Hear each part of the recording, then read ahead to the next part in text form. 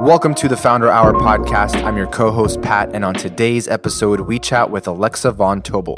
She's the founder of LearnVest, a personal finance company that made financial planning affordable and accessible for everyone, which was acquired by Northwestern Mutual in 2015 for $375 million.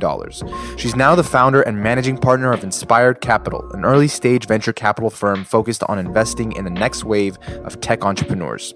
In this episode, we chat with Alexa about her early life and college days, dropping out of Harvard Business School to launch LearnVest in the middle of a recession, what has helped her become a better leader of people, her thoughts on the current venture capital climate and what she's most excited about as far as the future goes, and much more.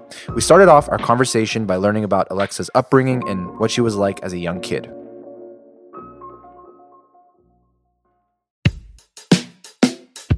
So I was born in Kentucky. I grew up in Jacksonville, Florida, to a family of doctors. My dad is a pediatrician. My mom was a nurse. My dad was a doctor in the Army. And so I'm the youngest of two older brothers. And I think my childhood was, in many ways pretty awesome. I have two older brothers, so I basically spent my whole life chasing after them and trying to keep up. Which I always joke is probably where my endurance and resilience comes from. And as a child, I was always really into entrepreneurs, which sounds really nerdy, but I was the kid that rather than thinking actresses and pop stars and athletes were awesome, I was like, Mom, who's the CEO of Hershey? Super interested in people who ran businesses, which in retrospect is insanely nerdy, but I really was. And I think I just really liked the idea of having a vision, building something, and then creating it and making it happen. And for me, that was a really fun thing. So other than that, totally normal, did lots of sports. I was a gymnast when I was younger and then did every sport you can imagine, from soccer to volleyball to track. And just loved to hang and play outside and do all the normal things and got into tons of trouble. Did you always know? Because I know you were an entrepreneur and a founder at a very young age, relative to most that are founders. When did you know, or did you have any idea of what you wanted to do when you grew up? Well, I'll say I think I was pretty ambitious growing up in that. I'm pretty sure I told my librarian in first grade that I was going to be the first female president. So I'm pretty sure she thought I was nuts. And then I wanted to be an astronaut. I always loved outer space. I thought outer space was so cool. And growing up in Florida, you would watch space shuttles, literally leave. And actually at the beginning of the, coronavirus, I was in Florida when, a space shuttle launched and we ran out and I watched it with my kids and it was awesome. But so no, I literally was I want to be an astronaut. And then I think I probably realized that that was pretty complicated. And then, I really, at some point, was interested in being a doctor. And I think, when you grow up in a family of doctors and nurses, there's just this routine part of the agenda every day about giving back and taking care of people. And so our, dining room table was talking about taking care of people who really needed help and, helping little kids. My mom is a pediatric nurse practitioner. And so I don't know, it was very much so part of our kind of DNA, which is you're supposed to do things that are good for other people. And I think I finally realized I was an entrepreneur probably when I was about 21. And I remember it just all made sense at some point. The endless energy of wanting to build businesses, I used to keep lists and ideas, and I got very excited about the idea of building things. And one day it just really clicked. I was like, oh my goodness, I'm an entrepreneur. That's what this restless energy is. And I guess it in some ways even makes sense. I come from a family of entrepreneurs, actually. I never thought of it that way, but my dad started his own practice and he was an entrepreneur. My brothers are both entrepreneurs. My grandfather started a lumber yard like Home Depot. And so he was an entrepreneur. And so the more I thought about it, I was I actually come from a family of people who like to make and build things. And they may look different and the types of businesses are different, but, I kind of realized I was maybe that has just been something that is actually very much so kind of in my DNA. I'm curious. You mentioned, like as a kid, you were sort of fascinated by entrepreneurs and entrepreneurship and these folks who built their businesses. And you mentioned, your family, being involved and having, started businesses themselves. What about it fascinated you so much? Like, what did you see that you're like, oh, I want to be that, or I aspire to be that? Yeah, I mean, I think there's something about the whole journey of it.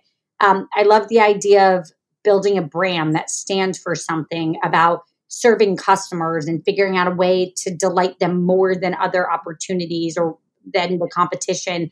I've loved math ever since I was little. Ever since I was little, I was very good at math, and so the books portion of it, and thinking about how a model's run or how you generate revenue, all of that works for me. And in my head, it was something I always enjoyed.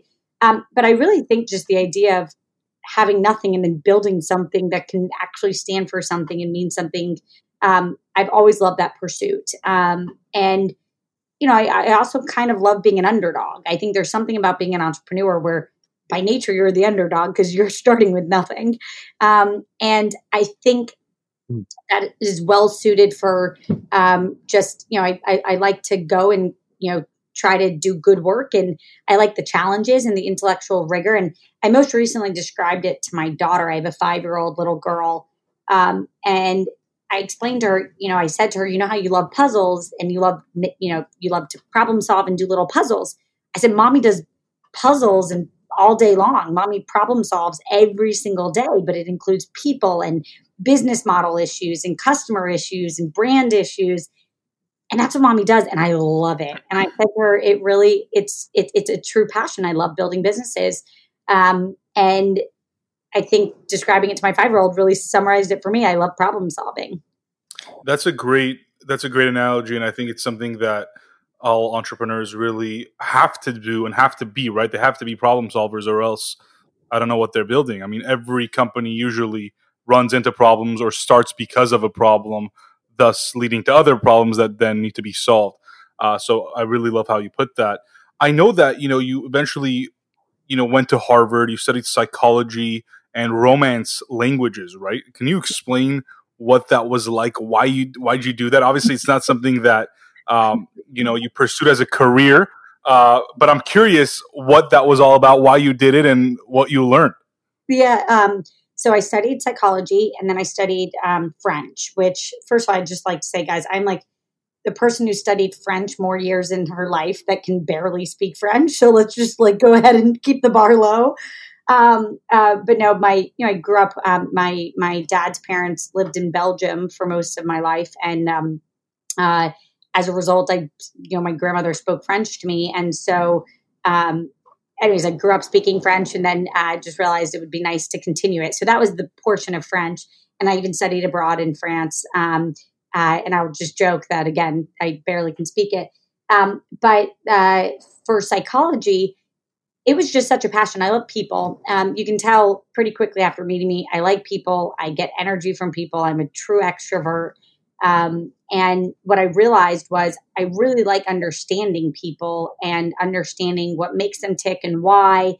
And so psychology, when I started at Harvard, there was a part of me that thought maybe I wanted to be a doctor. I was really interested in the brain, and I thought, there was a moment where I was like, maybe I'm, I do something around the brain medically.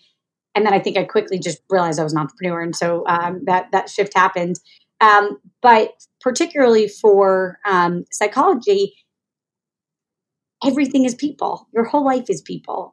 Your family is people. Your best friends are people. Your kids, when you raise them, is understanding people. Business is people. And I think for me, I really wanted to understand a few things that drive us. So the different types of psychology that I studied, I started in this field called mind-brain behavior, which was a bunch of different things, from decision-making to I actually worked in the happiness lab, which was so cool. And I had such a great experience. And I kind of said, life is about being happy. It would be really nice to study and understand what makes us happy. And the headline is, as people, we're really bad at making good decisions around what makes us happier. We tend to make decisions that create stress as opposed to things that actually make us more content, more happy, more alive. And so studied those types of psychology. And then I studied a little bit of behavioral psychology, organization psychology.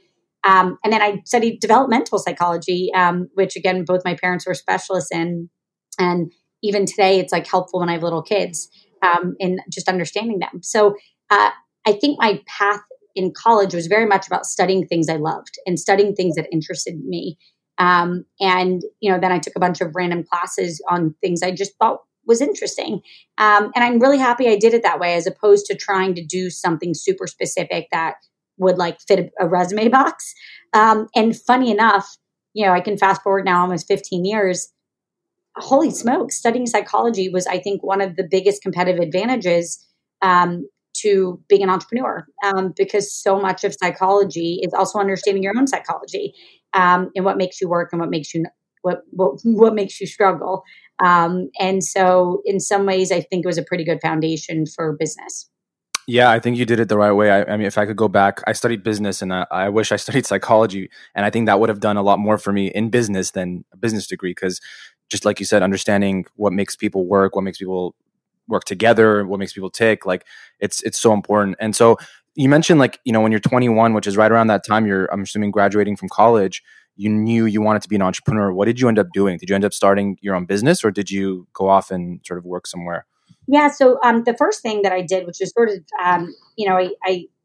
Harvard Business School was accepting seniors to apply for the first time ever. And I was part of the pod that applied. And I ended up getting in, and it was great. They allowed me to defer for 2 years. So it was pretty exciting because when I started my working job, I kind of knew I had, this 2-year window to then go back to business school. And I actually started a bit on the investing side. So I'd spent a summer at Insight Venture Partners, and then I went to Morgan Stanley on the prop desk. And that was just like a really good business 101, right? Like truly understanding. I had taken accounting classes and a bunch of other business classes when I was undergrad, but really this was sitting there and reading balance sheets and understanding, exactly what were the drivers of companies. So that was a great boot camp. And then I ended up actually going and helping a friend who started a company in the file storage space. It was literally, he was standing up a company in Dumbo in Brooklyn. And he said, why don't you come help me? I know you're working on your own business. And so I went there and it was an awesome 9 months. And I got to basically see somebody else stand up a company and do all the things that make a company work. And at the time I'd been working on LearnVest, my own business. And so I'd already founded it. My friend knew I was working on it nights and weekends, and that was kind of our handshake. And then I went back to HBS, fall of 2008, world crashes, Lehman goes under. And I had this really clear moment where I said, I've been writing a business plan for a year around American wallets. And actually studying psychology was a pretty important thing because one of the studies I remember really viscerally was they took 90-year-olds and asked them, what would you have changed about your life? And no one ever regrets anything they did do. You always regret the things you don't do. So you don't remember the dumb stuff you did or the mistakes you made or the boy or girl you kissed. You remember the I didn't take this swing at the bat, or I didn't go do this thing I always dreamed of a little bit. I just never swang. And so I always joke, 9-year-old Alexa sits on my shoulder and she's tough. And she's a tough cookie. And Lehman Brothers went under and I said, I've got to go build this business right now. This is the one moment in time when the world is zigging. I should zag and I should go do it. And it was terrifying to leave a safe, comforty cocoon of Harvard Business School at the bottom of a recession when I had no co-founder. I was a sole founder. I had no investors, but I ended up dropping out of HBS. I went into the admissions office and said, I'm not coming back. I'm going to finish my semester. And they gave me a 5-year leave of absence. And I literally flew to New York, cried the whole way. I was like, what on earth did I just do? Because now I actually need to go figure out how to run a business. And I had that one day of extreme anxiety. And I woke up the next day and I said, it's go time, get your shit together, start going. And I started building LearnVest. And it really was that much of a hard turn.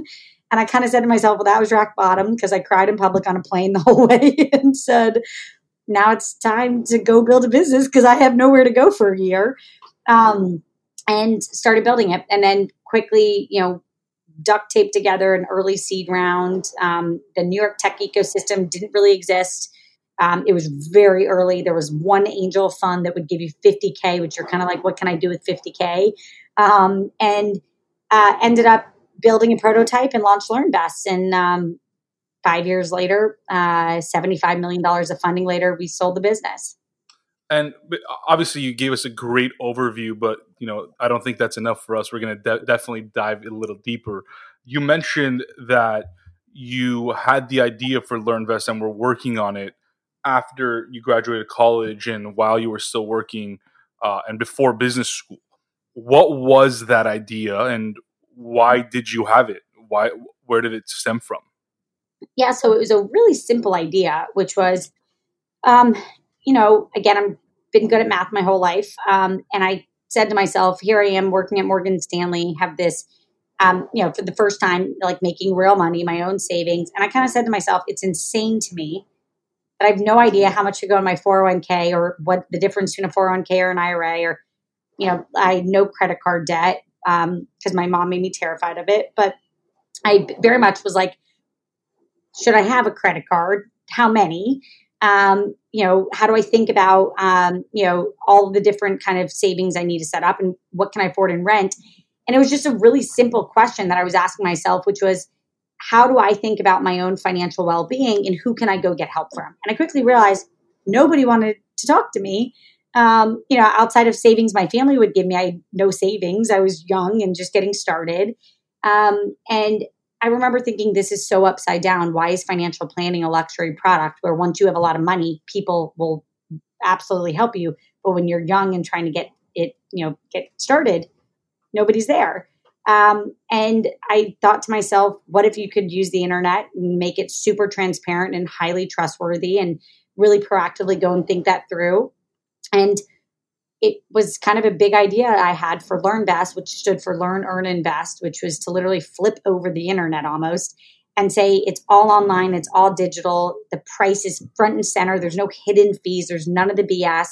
And you get to talk to a financial planner. And that's what we started building. And we literally just talked to hundreds and hundreds of customers as we continued to build it.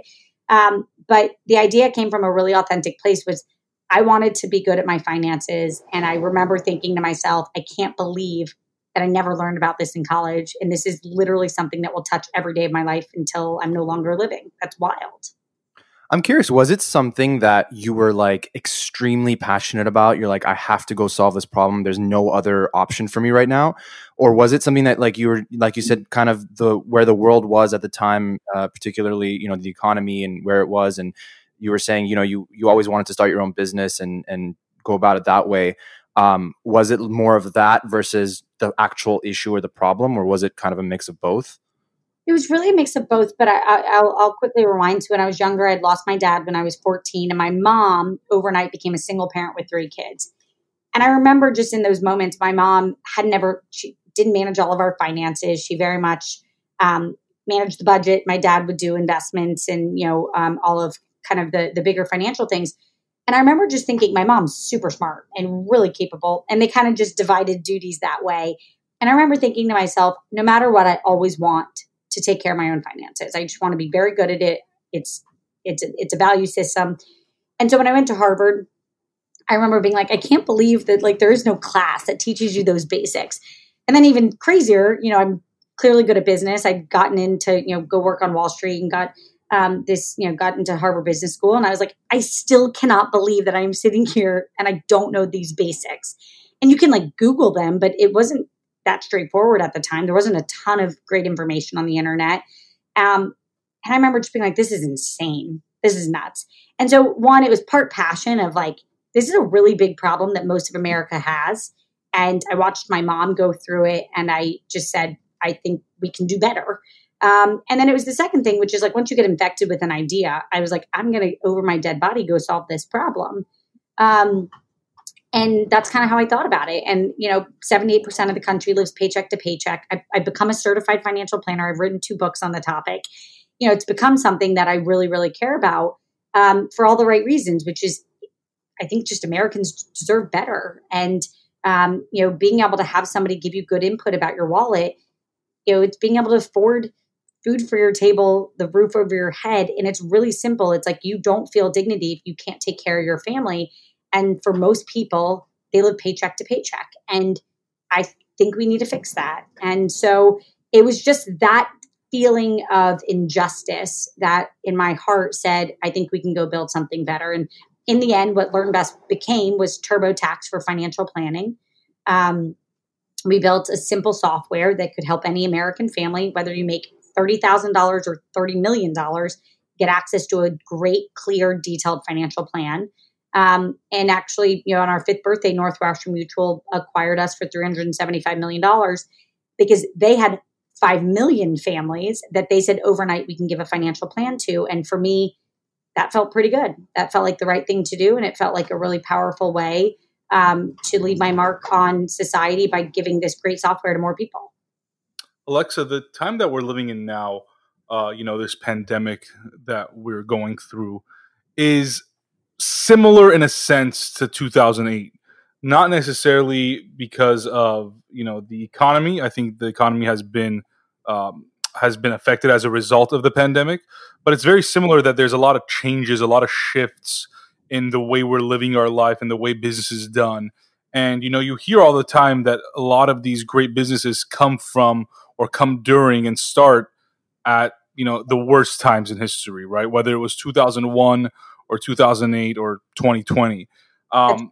Being in such a low period at that time in 2008, why did you think that this was a risk that you should be taking, right? Where did you get that perspective from that, you said, the world is zigging, so I should zag. Like, how did you even come up with that? How did you think of that? Because a lot of people during this time are panicking. They're like, how do we make our next bill payment? But, were you financially secure? I mean, talk to us about that time, right? Like, what was going through your mind? Because I'm sure a lot of people that are listening to us now are in a similar situation. I want them to go out and do exactly what you did, but I want them to also see how and why you came to that decision. Yeah. My senior year of college, I wanted to drop out and go start this business. And my mom was like, please just graduate. And so to be clear, it wasn't like a lightning bolt hit me and I was like, I got to go do this today. It was very much like a measured 2.5 year that I was infected with an idea and I wanted to go build it. And I was going to go build it. And what became clear to me was it was about neutralizing the risk as much as possible to go start a company. And so let me explain what I mean by that. So, I always say like I dove platform. I was a diver in high school and then in college. I literally, springboard diver, dove platform, which helps you understand that I'm actually a little crazy because anybody like hurls themselves off of, 10-meter diving board is nuts.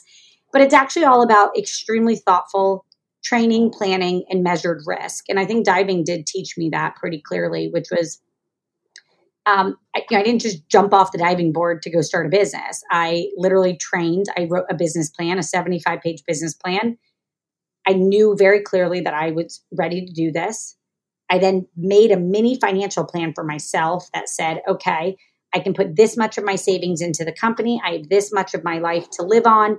And, worst case scenario, I had a backup plan. My plan B was to go back to business school and finish business school and get a job. So it was like, I created an infrastructure where I could go swing big and take a ton of risk because there was a plan B and the plan B was a pretty decent plan B. It was that sort of thoughtful risk taking. And then I very clearly made it so that I couldn't go back. So, I had to take a whole year off, which means I had a full year to go build the business. And I knew myself that at that point of working for a year, I wasn't going to be like, there was never a moment where I was like, should I go back? And by the way, now made me an alumni, which is awesome. And I joked it was like the best financial hack ever. But it really was about how do you think through creating risk? And then everybody's different. I know myself, like I didn't even move my furniture out of my apartment in, where I was in school because I couldn't handle one more emotional stress. Like I was like, I just have to start working and I can come back. I had to pay rent anyways. But it was like understanding how I work and just knowing I could bite off so much stress, but I couldn't bite off so much that it would shut me down. And so that's that. And then, I was really fortunate to have, a support network. My boyfriend, now husband, was awesome. He was like, you got to do this. Let's go. And my mom was like, I really want you to do this. You've been talking about it for a long time. Go do it. And so that's helpful. And I think that's wonderful. And has been, I think, a very supportive part of my life.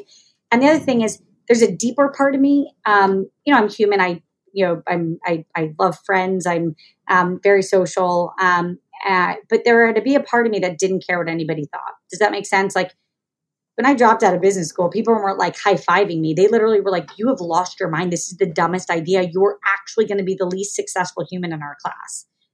That's like absolutely the tone. And even like one of my best friends was like, I really think this is dumb. I really think you're making a dumb move. The world was falling apart. People were losing jobs left, right, and center. And I had like a safe haven. But it's a bit of that, like I had to not care what other people think. And I actually think that's the hardest part of life. And don't take that as like, I'm completely a mutant who like doesn't have feelings.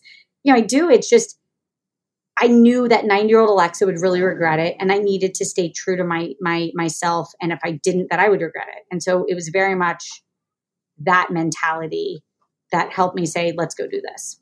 You mentioned having this 75-page business plan. I'm curious, how deep did you go into this? Like, did you know exactly what you were going to be building? Because it doesn't sound like you had much experience with like software, and like building software. Maybe you did, but like, I'm just kind of curious how deep you went into it. Was it mostly like market analysis and research? Was it the actual idea like fully fledged out?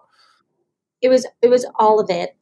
It was very much the market opportunity. How many millennials are online? How fast is online growing?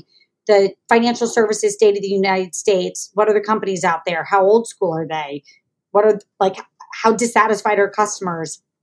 Then it was very much what would the brand, I wrote like, what would it feel like? What would the brand feel like? And I mean, guys, there were days where I was doing the impossible, which is how do you make financial planning cool? It's the least cool thing on the planet. Let's be honest. Like I used to joke, nobody walks down the street and is like, man, I just can't wait to get a financial plan today. So we had to be like, how do we think out of the box? How do we push boundaries? How do we be really creative? And how do we be really authentic to the brand that we want to build? And so it was all of that. And what's amazing is, and I literally the other day was trying to find the business plan. It was just like ideas on paper, like chunked into sections. It was by no means impressive, but what it was me articulating what I wanted to build, what I saw, and what I thought could be powerful. And what was powerful about that was it actually was this like strategic roadmap in my own head, because I really had thought through, what does it feel like? How are we different? How are we trustworthy? What does the software feel like one day? And I thought these things through. And then once you're running a company, it's really hard to take time to do like strategic deep dives. Like you're running a business with your hair on fire. And so it was a very valuable exercise. And I tell every entrepreneur that they should build at least a 10-page summary in writing, Word doc, of what they want to build before they go start a company, because it helps you get clear on what's in your head. And so you have this idea, Lehman crashes, you take the leap. What's the next step? What do you do?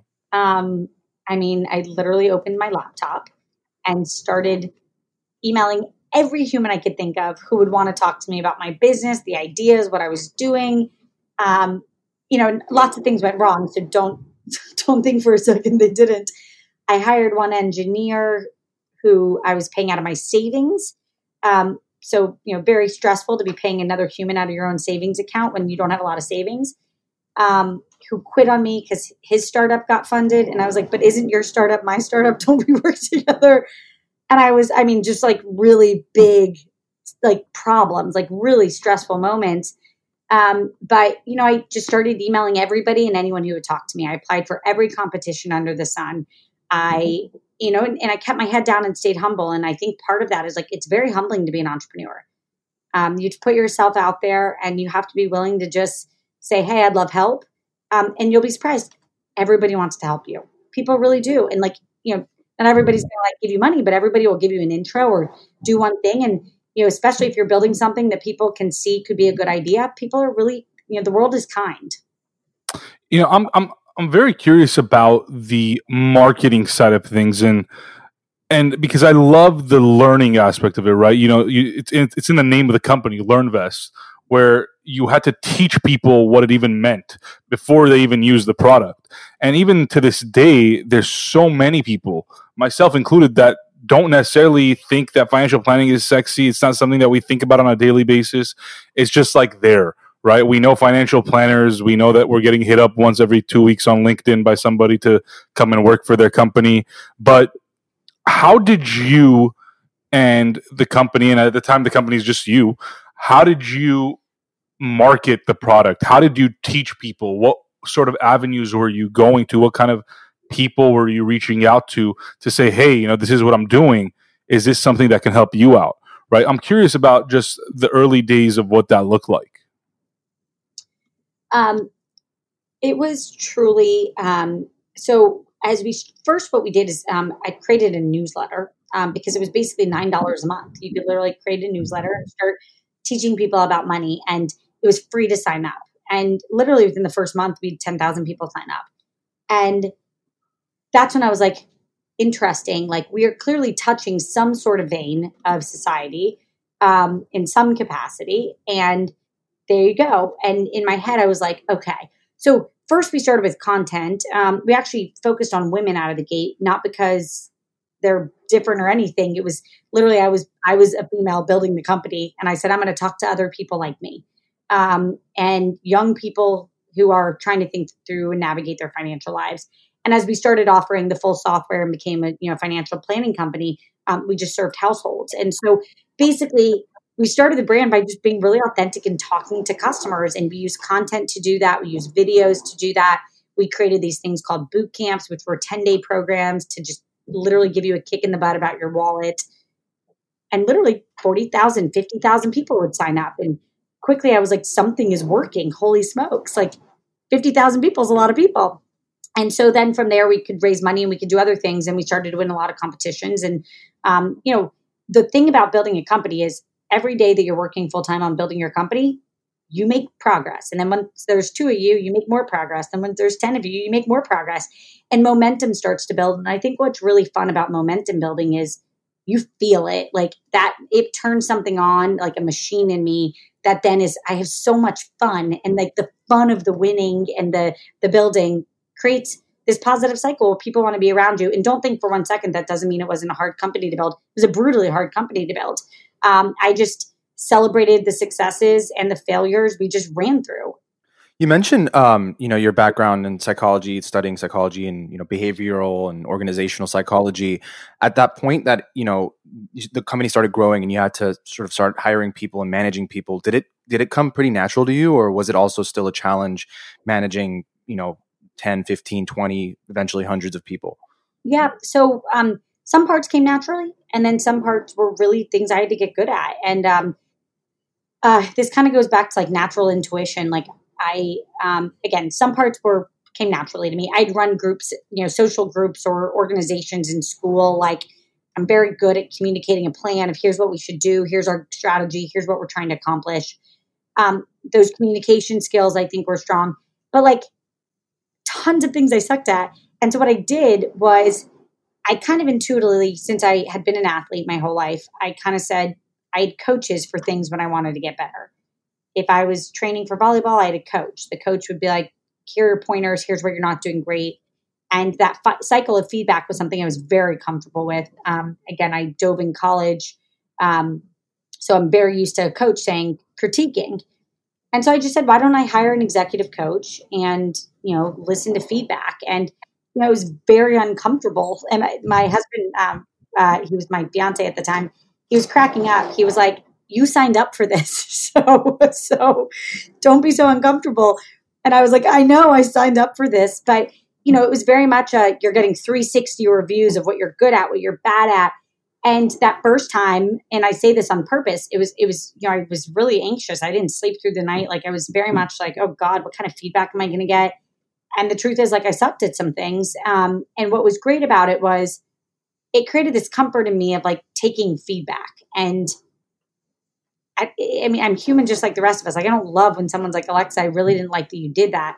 But I do listen and I do care and I care a lot. And I then try to like take a moment of silence and like deeply internalize it of like, this person doesn't like that I'm doing this thing.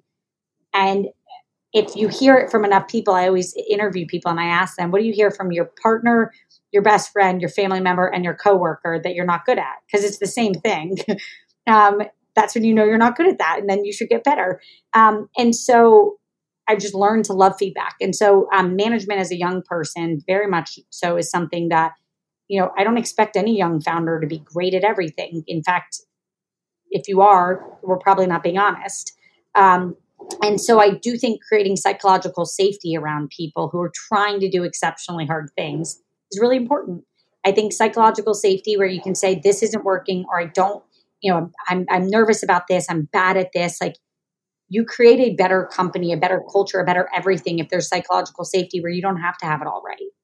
Were you able to manage your work and life at all? I mean, you were very young and you had a fiance and you're building this company that eventually sold for hundreds of millions of dollars. Was it just LearnVest 100% of the time? I mean, did you have any sort of opportunity to take some mental breaks or go on vacation, just do anything beyond just working? Yeah, I mean, I now have a venture fund that I called Inspired Capital. It's a $200 million fund, and it's very much a similar mentality to when I started LearnVest. I think I'm better at it the second time around because I also know myself better. But one thing I will say, my first 2 years of LearnVest, I ran so hard that I ended up in the hospital. Just like truly would like run myself ragged. And actually, my executive coach was the one who was like, how much are you sleeping? Like, how often do you sleep, exercise, see friends? Like, just the things that keep you kind of in stasis, right? The ecosystem balance that you need to be a sane human. And it wasn't that I like only worked. It was just that like I didn't do anything. I had friends and family and all of that, but it was like I always joke, I don't have hobbies. Like, work is hobby 1, 2, 3, 5, and 7. Because I love what I do. And so, but I think what I learned through that was that I actually do much better work when I do get 8 hours of, and again, I'm stating all the obvious, nothing coming out of my mouth is novel in any capacity. But when you're young, you just think running as hard as possible is the best way to go. And actually, maybe periods of that work, but not prolonged periods of that. And so I try to take a vacation at least 2 weeks every year. I actually find I have some of my best ideas on that. It's kind of once your mind like shifts into a different strategy mode or relax mode, like that's when I get more creative. I also have very much so tried to like get the sleep, do the exercise. I've been wearing a Fitbit since 2012 to balance sleep. Yeah, I mean, I literally actually I'm on almost a decade here of tracking everything. And I think that's been a really valuable thing for me because it when you have 2 nights of like 5 hours of sleep, you feel fried. And let me go ahead and tell you the punchline. You're not your best self. It's just, so it's those sort of little things. And so the answer is I'm very human. I sleep. If my husband were here, he would be like, she loves sleep. She's a good sleeper. I sleep, I hang with friends, I take vacation. I'm very human in all of the normal ways. Do you think that there's something to be said, though, and I'm not necessarily advocating for sleepless nights and beyond hard work, but don't you think there's something to be said about the founders and people that go above and beyond above and beyond and, do get themselves in a situation where 2 years after they're in a hospital? Don't you think that there's some correlation to that and success, or like ultra success, which is the one that I would perhaps classify, LearnVest and what you've done? Or do you think that if you were doing the 8 hours of sleep, exercising, going on more vacation, that you would have been able to do what you did? Because I think that momentum has a lot to do with it. And when you stop, that affects it. I think that's a really good question. I mean, I'll just say I am very much so. I come from a family of people who work hard. Literally every grandparent, every parent, every sibling. We believe in hard work. It's a value system I grew up with. If you ask my 5-year-old, we all have favorite words. And mommy's first favorite word is love, and mommy's second favorite word is hard work. And it's a value system. So I don't think you can achieve anything exceptional without just real hard work. And that doesn't mean you shouldn't work smart and strategically and, very efficiently. So, just hours is not hard work. But no, I think you're right that there's something about just being all in. And, my whole life, I think that hard work has been a skill set of mine. And I really do attribute it back to being young and doing athletics and just knowing I could push myself into new gears. But there is also a true chance of just my mom always said, you burn the candle at both ends, you have no candle left.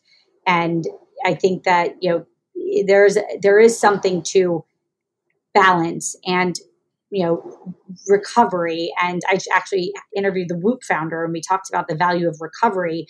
And I do think that you can work better. So I'm not going to say that I could have worked smarter about LearnVest. And I don't think just shredding the candle is the only way to get forward. I actually think there's probably plenty of times where I could have stepped back and been more thoughtful and less fried. But I will say, no matter what, I believe in hard work. And I think at some point, it's just a critical part of any equation to doing something exceptionally well. You mentioned, 5-6 years after you started the company around 2015, Northwestern Mutual came and acquired LearnVest. Talk to us about the feeling and sort of, what were you feeling at the time and what did you want to do after that? Did you have an idea of what you would do next? Yeah. So first of all, we got acquired on March 25th and I had my daughter that weekend. So I went into labor on that. I got acquired on a Wednesday. Thursday, we did the CEO of Northwestern Mutual, who's this amazing guy named John Schliffsky. And then that Sunday, I went into labor. So pretty much it was the most intense week of my entire life, which speaking of knowing I have extra gears, that actually sent me into a place that I had never even, I discovered I actually have a sixth gear that I didn't know existed, which is when things get that crazy, I go to extreme calm. I just go into everything's fine. Problems are fine. I've got this. It's almost crazily calm. So first I was surviving. Everyone's always like, that's the best week of your life. And I was like, yes, in so many ways it was, but it also really was. Every part of my being was being challenged. It was intellectually I was being challenged. Physically I was being challenged, literally emotionally being challenged. All at the same time. And so that again, that was a moment that it took me about a year to mentally wrap my head around what I'd just been through. And I think that, selling it, I felt really good about that. I hadn't gotten through what I wanted to do next. That wasn't even on the table. I signed up to be part of the company for at least 3 years and I ended up joining the management team and becoming their chief digital officer. And I really, really, really signed up to see our mission through. And I think Northwestern Mutual is this wonderful company that believes in the value system of helping stabilize families in America. And so I didn't even think about what I wanted to do until I got past my 3-year lockup. I ended up staying for almost 4 years. I had a wonderful time. And we did some great work together. And then it became so no, the answer is I didn't know what my next chapter was going to be. I was still very much so getting through this first chapter. And what became clear to me then was, and I credit my husband to all of this, which was nights and weekends. I was talking to founders, investing in founders, helping them with their startups. And I was doing it for fun, nonstop. And my husband literally said to me, you would do this for free. You should probably do this for a living. And it just clicked. It literally the light bulb went off. And it was just a very clear, obvious moment that yes, that's what I should do. So that's how Inspired Capital was born. And I'm doing it with some people I love and admire more than anything. And it is a family of people that I want to work with for the rest of my career. And that feels awesome too. And I've learned that surrounding myself with people I love and trust is the best way to do great work. I know a lot of founders who turn to become venture capitalists, angel investors, etc., that have this feeling or this craving to then go back and become an operator. Have you ever felt that in the last, I know you've been doing this for maybe a little over a year, 2 years, something like that. Have you felt that need just yet to go back and hustle and be this operator who's just making shit happen on a daily basis? No, because honestly, it's the best of all worlds. We're building a firm, right? We're building a platform. Inspired Capital is our fund that we want to build for the next 30 years. And so I feel like we're building something special, and the narrative of our brand and what we care about is so authentic, and it's something I care so much about. So I feel like we get that dose, and all day long we get to help, entrepreneurs cut through noise. And, we're not always right, but we've seen a lot, and we've employed a lot of people, and we've been around the hood, and I've made lots of mistakes. And, I think that it creates an empathy with the founder that is so rewarding, because I remember, it wasn't like I did this, 10, 15 years ago. 5 years ago, I was in the seat. A few years ago, I was in the seat. And so it's just I deeply remember what it's like to hold those challenges and how stressful things are. And so it really gives entrepreneurs psychological safety. And then also, it's so fun to root for them. It's really fun. And if you can help them win faster, that's really fun. And, there's a benefit to going to sleep sometimes and not waking up. I used to have this problem when I was running LearnVest, where I used to literally in my dreams do work. I would do board meetings, and I just would wake up and be like, "You've got to be kidding me. I can't escape." It's, you're one step removed, right? I can actually get a good night's sleep again. And, I have little kids, and it's at this stage where I am in my life.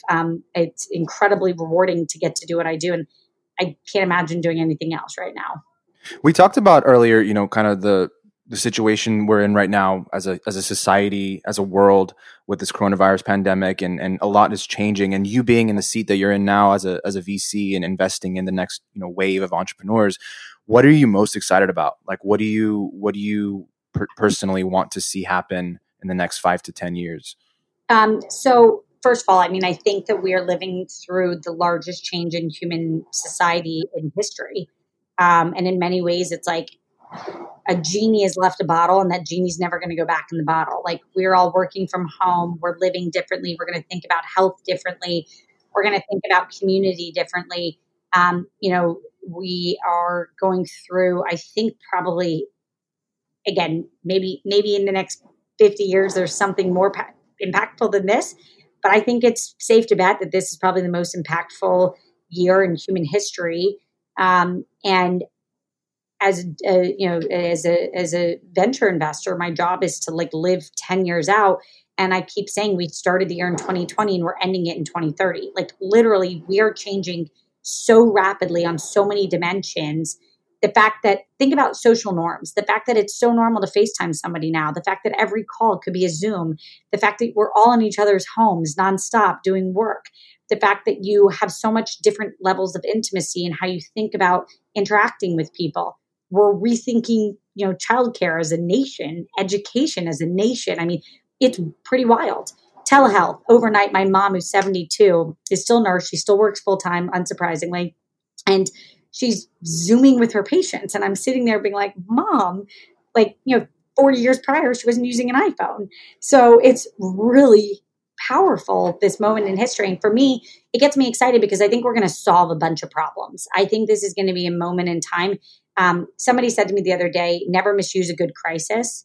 I think this is a really powerful moment for us to go clean up a bunch of problems that need to be cleaned up. And I think a bunch of powerful entrepreneurs who are super passionate are being like, let's go fix things, because this is a moment where we're all discombobulated. We're in a new element, thinking differently. And this is a good moment to go think about, how do we change the world and make it better? I love that answer. And I want to kind of play devil's advocate here, not because I believe it, but just because I'm curious. And we don't necessarily always talk to folks that are venture capitalists. And I love that you are both, that you were a founder of an incredible company, and now you get to support other founders. But a lot of times we hear about this venture bubble, or the fact that there's so much money out there, right? Is there a need for more venture funds? Is there a need for more angel investors, right? Talk to us a little bit about that environment and how venture capital is going to play a role. And if there is truly a bubble, is that something that's going to burst? Is there just too much money out there? Are we just funding too many companies and just setting the stage for a bunch of them to fail? I'm just, interested in the overall landscape. Well, so first, I think, venture is a very specific game where, I think you have to have something unique that really makes you a special magnet for founders.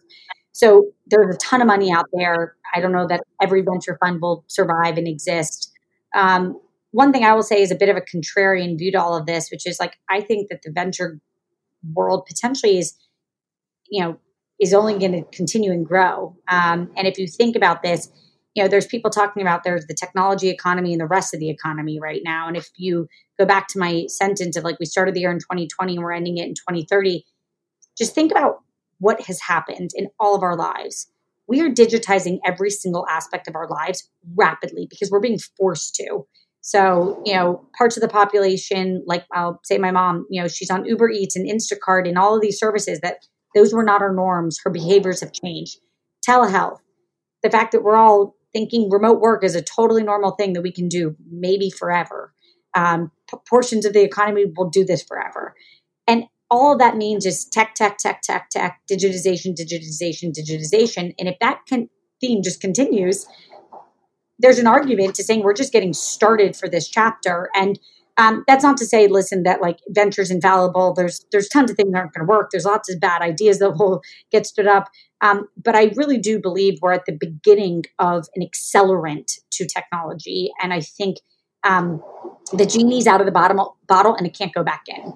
Like one thing I think people are not saying enough is that nobody really wants to go back to work. I think that's actually the one sentence that people aren't talking enough about, which is we're all realizing this new world is like saner, less running around. It's better for the planet. You're not in cabs, trains, planes, etc. You get to be with your family more and you can do really good work. And so, I think the world's changed permanently. Some things will go back and I'm not going to pretend like I'm smart enough to have all the answers, but I do think that we are not in like the ninth inning of this technology chapter. I would say we're closer to maybe the second or third inning of this technology chapter that will only continue and advance. I totally understand, and I totally believe that this has been an accelerant for technology and just the future of work, future of education, future of healthcare, the future of just everything. But don't you also think, and this is my belief for sure, don't you think that we're also just kind of in this right now and we can't really see beyond it? We're just in this bubble of coronavirus pandemic. We don't really know what's to come. There's so much uncertainty. Frankly, for me, like I love being with people at work. Like me and Pat are recording this podcast together. We refused to have him and I be virtual and just be on our own because it's even just him and I being here. Like there's much more of a chemistry with our virtual guest than if me, him, and our guest was in a completely different location. Don't you think that eventually the human mind and human beings, like you said, you're a social being, are going to want to be together again? Like they're going to want to connect, going to go to events, go to the gym, go to restaurants, go to work. Like, is it going to change that fast? So again, I'm no expert in, my guess is as good as yours. The one thing I will say is I do think that I would almost maybe answer it this way, which is imagine if this is our new normal and then we layer back in the things that make sense. We go purposefully and say, let's put back into the equation things that are relevant and are nice and we want to do them, make sense to do them. But like every meeting in a business world being face to face or every board meeting being in person, like there's a lot of things that just, if you really step back, you're like, why did we need to do that way? Right. I think we've, and by the way, I'm a very social person too. So I love to be together. And I do think that we'll return to some portion of, but it will be a hybrid and it won't go all the way totally back to normal. Maybe some parts of the industries, parts of life will. But I think even doctors will, who like to see their patients in person will be more open to seeing some portion of their patients digitally. And I think it's more of an opening in the economy where we will balance and everybody will have different preferences. But I don't think it's a snap back to March 11th is kind of the way that I think about it. And if we did that, I think it would be a shame because I actually think that we're almost rewiring our culture in a way to make it more family friendly, more balanced for parents, more balanced for communities, better for the planet. And, I hope we use this as a way to try to take care of everybody better. Yeah, it's going to be interesting to see. I'm really excited to see what we build as a humanity for the future and how we come out of this better than before. But this has been incredible, Alexa. Thank you so much, for hanging out with us and sharing your incredible story, and both as an entrepreneur and as now a VC that's helping future entrepreneurs. So appreciate the time, and we'll talk soon. You guys are amazing. I'm so grateful for a great discussion, and thanks for having me. And really excited to learn from everybody out there listening. So feel free to share good ideas with me. Thank you. Awesome. See you, Alexa. Good luck at the board meeting. Thank you. You guys are awesome. Thank you so much. You guys are really, really fun. This was so great. Thank you. Stay safe, you guys. Stay sane.